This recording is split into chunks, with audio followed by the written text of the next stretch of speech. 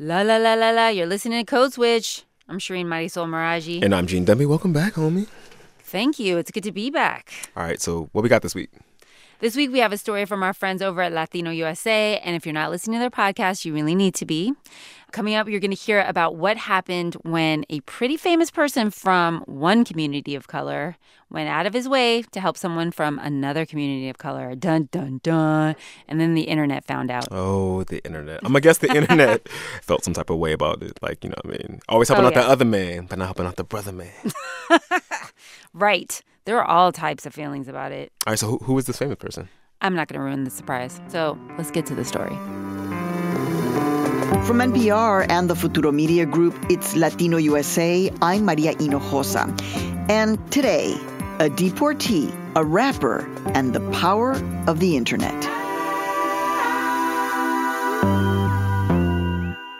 And joining me in the studio is producer Janice Yamoka. So, Maria, we're here to talk about Jorge Garcia. Are you familiar with that name? There are a lot of Jorge Garcias out there. Okay, true, but we're going to talk about the specific Jorge Garcia. He's from Mexico, but he grew up in the U.S., and he came here when he was 10 years old. And then when he was in his 20s, he met the woman who would become his wife, Cindy Garcia. We met at a baby shower at his mom's house. We knew we were meant for each other because we didn't date for that long, and we just decided to get married. So right before they're about to get married, Jorge delivers one important piece of news. He tells her he's undocumented. But for Cindy, it wasn't a big deal. She's a U.S. citizen, and her father was also undocumented once upon a time. But he's become a U.S. citizen since.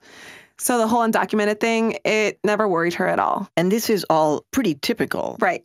So Cindy jumped right into it, trying to get Jorge on the path to citizenship. We started the process in 2005. They got an immigration lawyer, but soon after they started working with this lawyer, they had this feeling that something wasn't going right. So about a year after they started the whole process, a judge ordered Jorge's deportation. Even though he was in the midst of trying to fix it all. Exactly. Trying to do, quote unquote, the right thing. Exactly. Jorge's family appealed the deportation. And it wasn't until 3 years later that they actually got to go in front of an immigration judge. So they showed the judge Jorge's documents, filled out by the lawyer. And according to Cindy, the judge took everything and was like, let me take this and review it. She said that the lawyer had filled out wrong information, like the wrong point of entry. And so it looked weird to the judge. So the judge made a decision in writing. At that point, we received a letter in the mail stating that my husband had to leave in 90 days. Okay, this is where it gets a little technical, so stay with me.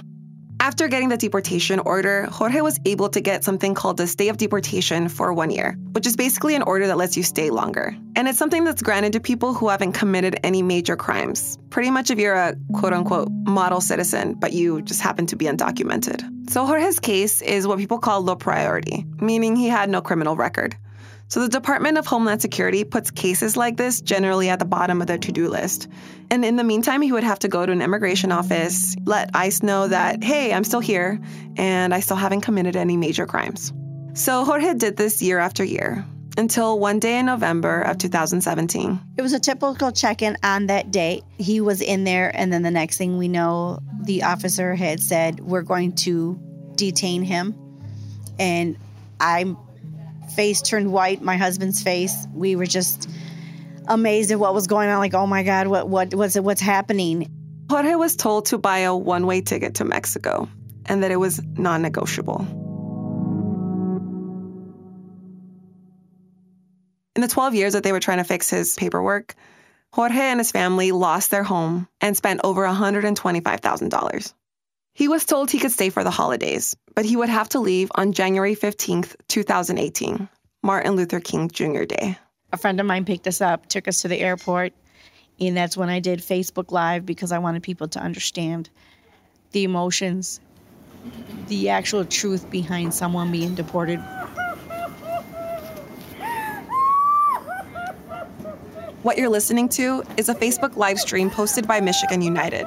And you see Jorge, Cindy, and their 2 kids embracing in one big family hug, just crying in the airport.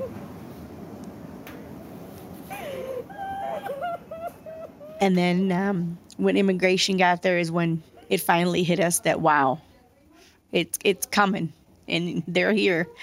So they took us to the elevator, and everybody followed us down, and then we were at the gate. And that's when we had to say our last goodbyes to him. It's really hard to listen to. Exactly. The Detroit Free Press was covering it. They're the ones who broke the story. And that's when it blew up, not only because Jorge was a likable guy and had a lot of supporters, but because he had lived in the U.S. for 30 years. He's a father, and he was a type of immigrant considered a quote-unquote good immigrant. So it was really shocking to people to see ICE deport him in this way, and to see the tearful goodbyes that were captured on Facebook Live. Jorge's story was getting picked up not just locally, but nationally by CNN, The Washington Post, and then it caught the eye of someone you might not expect. They see me rolling, they hating, patrolling and trying to catch me riding dirty, That would be Chamillionaire. Do you know who Chamillionaire is? I know now. Have you heard that song? I have heard that song. My kids were listening to it, and that it was kind of, it was a party song. Even though I knew this song, I didn't know who had made it. Now I know who Chamillionaire is. They can see me lean, I'm tense, so it ain't easy to be seen. When they see me ride by, they can see the gleam. I shine on the deck in the TV screen. Okay, so for those of you who don't know, Chamillionaire is a rapper. And Ridin', the song you just heard, is one of his biggest singles. But he's also a philanthropist. Last year, Chamillionaire created a foundation to help with Hurricane Harvey.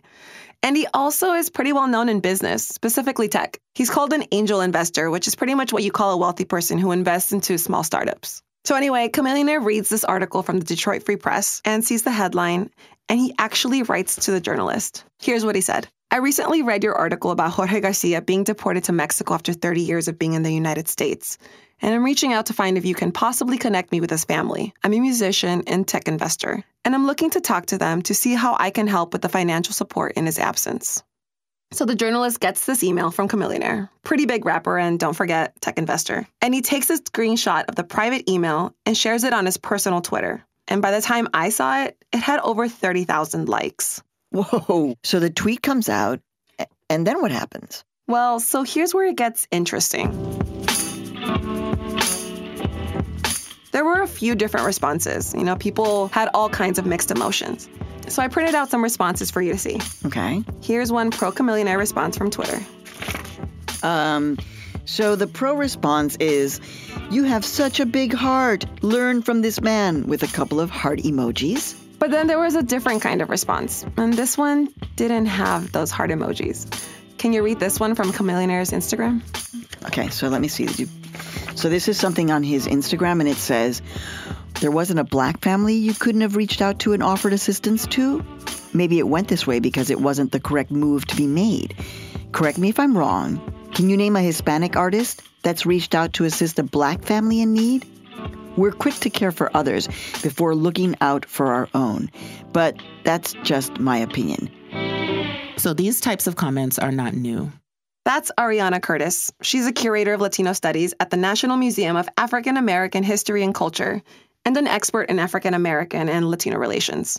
I reached out to her to get more context on the backlash Chamillionaire received. And she's Afro-Latina herself. Her dad is Panamanian and her mom is African American, so she understands both sides. Side note, she also likes hip-hop. And as soon as I called her to talk about this story, she knew exactly what I was talking about, because for her, this is an old narrative. African Americans and Latinxes are often pitted against each other as groups of competition rather than groups of solidarity. And so I think that is what people viscerally respond to when they see a black person going out of his way, or what is considered going out of his way, for someone outside of his community, when perhaps they don't know anything publicly about what he does for his own community, right? So just people asking for receipts. On top of that, Ariana says that most of the backlash is based on stereotypes that both communities have of one another. Immigration is such a political issue right now, and there are these perceptions of immigrants displacing people's jobs. And we really have to interrogate stereotypes within communities of color, right? Not just anti-Blackness in Latinx communities, but specifically anti-African American sentiment in our communities and anti-Latinx sentiment in African American communities. So anyway, Chamillionaire watched this all unfold online. But instead of just letting it blow over or just even ignoring it, he actually got involved. He made a series of videos where he went deep into the negative and positive reaction, and he posted it all on Instagram. Here's one of them. A lot of people hit me saying they don't understand why a black man would want to help Mexicans and nonsense like they don't do nothing for us. Black people need to only help black people. I'm sorry you feel that way, but I'm from Texas, Tejas. I know a lot of y'all have been misled to believe the toxic narrative that Mexicans are doing this and Mexicans are doing that, like they aren't valuable contributors to our economy and our society. He went on to say that Mexicans helped him succeed in his music career. Here's a little history lesson. Riding Dirty was produced by 2 Mexicans. Actually, Riding was produced by Playing Skills, who are 2 brothers of Argentinian and Venezuelan descent from Texas, but we'll give you a little pass, Chamillionaire. Yeah, a little one. The manager that took it to the top of the charts, Mexican. One of the retailers that sold the most mixtapes for me was Mexican, but he didn't work in the store. He owned it. And guess who showed up at the shows? You guessed it. And the video we just heard is actually just one of 6 videos on Instagram that he posted on the topic. The discussion that popped up in the comments afterwards was huge. People were fighting him. People were fighting each other. It got ugly. You know, and I just remember wondering, so what is going on for Chamillionaire? Because, I mean, his whole persona really sounds super sincere. But I wondered, does he know what he's getting into? Or was he really surprised by all of this and taken aback by it too? After the break, Maria Hinojosa sits down with Chamillionaire. Stay with us. Support for this NPR podcast and the following message come from ZipRecruiter. Are you hiring? Every business needs great people and a better way to find them. Something better than posting your job online and waiting for the right people to see it. ZipRecruiter can help. Their technology identifies people with the right experience and invites them to apply to your job. Try it for free at ZipRecruiter.com/switch. ZipRecruiter, the smartest way to hire. Our Up First team goes to work while you're sleeping. That way you wake up to the freshest take on the day's news. It's the 10-minute morning news podcast from NPR. Listen to Up First on the NPR One app or wherever you get your podcasts.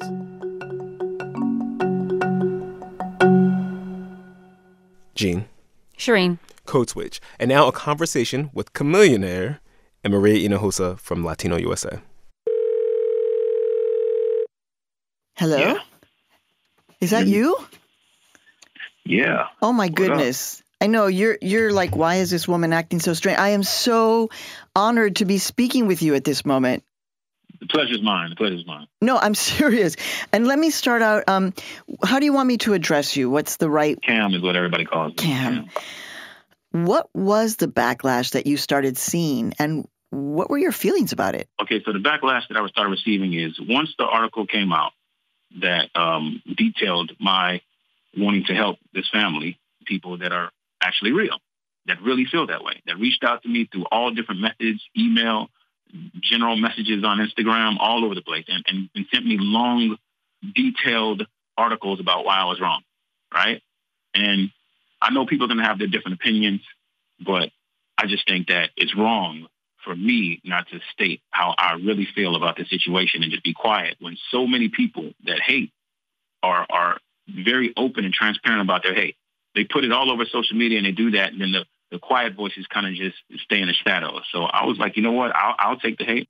There are probably a lot of people who also think that the only people who are getting deported are brown people, people from Mexico, from Honduras, from El Salvador. But in fact, I mean, your dad was an immigrant from Nigeria? Nigeria, correct. Well, just growing up, I was always very familiar with, stuff like visas and green cards and passports and immigration and deportation because it's just family, friends, and it was just always a conversation that was going on in the family. And, of course, a lot of those conversations were, African-American issues and, issues of related family members and stuff like that. But, as we started settling in Texas and started just realizing that the population it seems like a majority, Hispanic, Latino, everywhere at every school I went to. I mean, the song that I put out, Riding Dirty, that was the biggest ever, Latinos produced that for me. My manager was Latino. Like it's just everywhere in my life it was present. So now this conversation is not something that's just like I just popped up and decided I want to talk about this. It's something that I've been almost living. You know what I mean? I can think about all my friends from high school and people that I bump into today that I know that are affected by these laws, which I believe are unfair. You know, like if you think about Jorge's situation, it's like this guy was here for 30 years. 30 years. And people say, well, why doesn't he just go? He's lazy. He should have went up and got legal status. And it's like they don't realize the process that it takes to become legal here. Like, that is broken. I don't know. Maybe people only care about themselves or only care about a situation until it directly affects them. But, I mean, I feel differently about it. So what happened after you got in touch with Cindy Garcia? And where do things stand now in terms of Jorge and Cindy and your relationship with them? Well, the good part about it is that the people on the internet went through a lot of trouble to try to get me in touch with Cindy, which they found her, and then they connected us via Facebook. And then we started talking. She sent me her phone number, and we had a great conversation.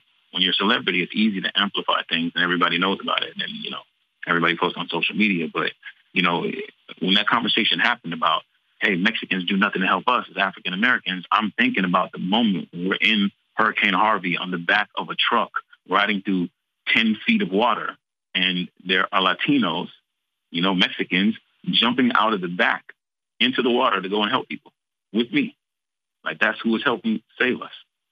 You know, so it's almost offensive when I hear people say all this stuff, but I definitely try not to take, you know, the credit for it, because, you know, this isn't something that you know, I do for any kind of credit or anything like that. I just want to say thank you on behalf of all of us at Futuro Media and Latino USA for speaking with us. El gusto es mío. Gracias, Cam. So what did you think, Maria? The truth is, I didn't know about his personal story, so I'm just totally blown away. You know, he understands this immigrant experience because his dad was an immigrant.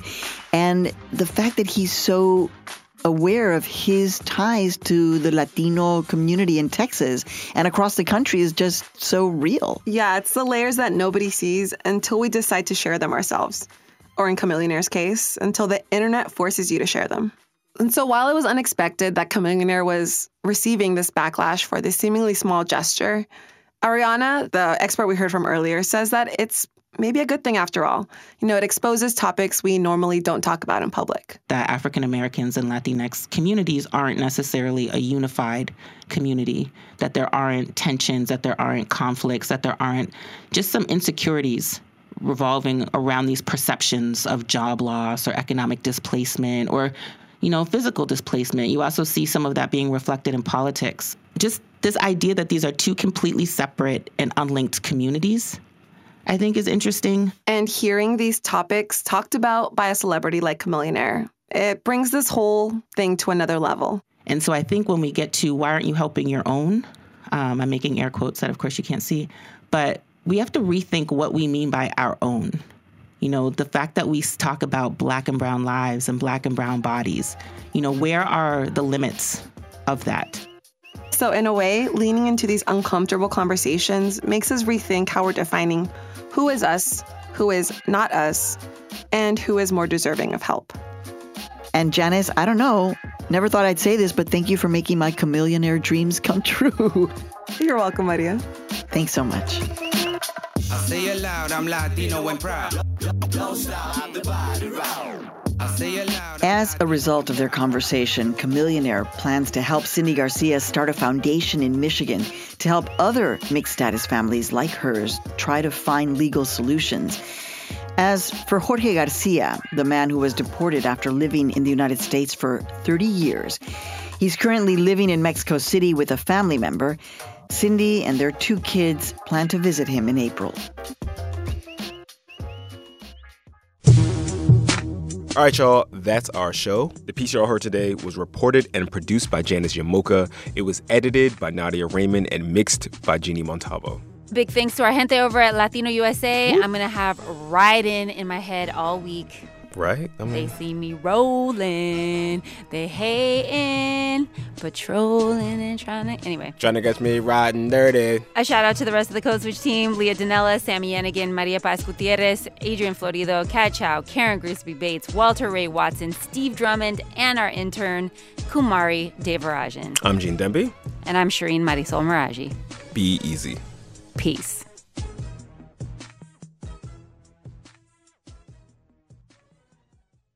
Ever get to Friday, look back on the week, and say to yourself, what just happened? I'm Sam Sanders. Check out my podcast, It's Been a Minute, where every Friday we catch up on the news and the culture of the week and try to make sense of it all. Listen on the NPR One app or wherever you get your podcasts.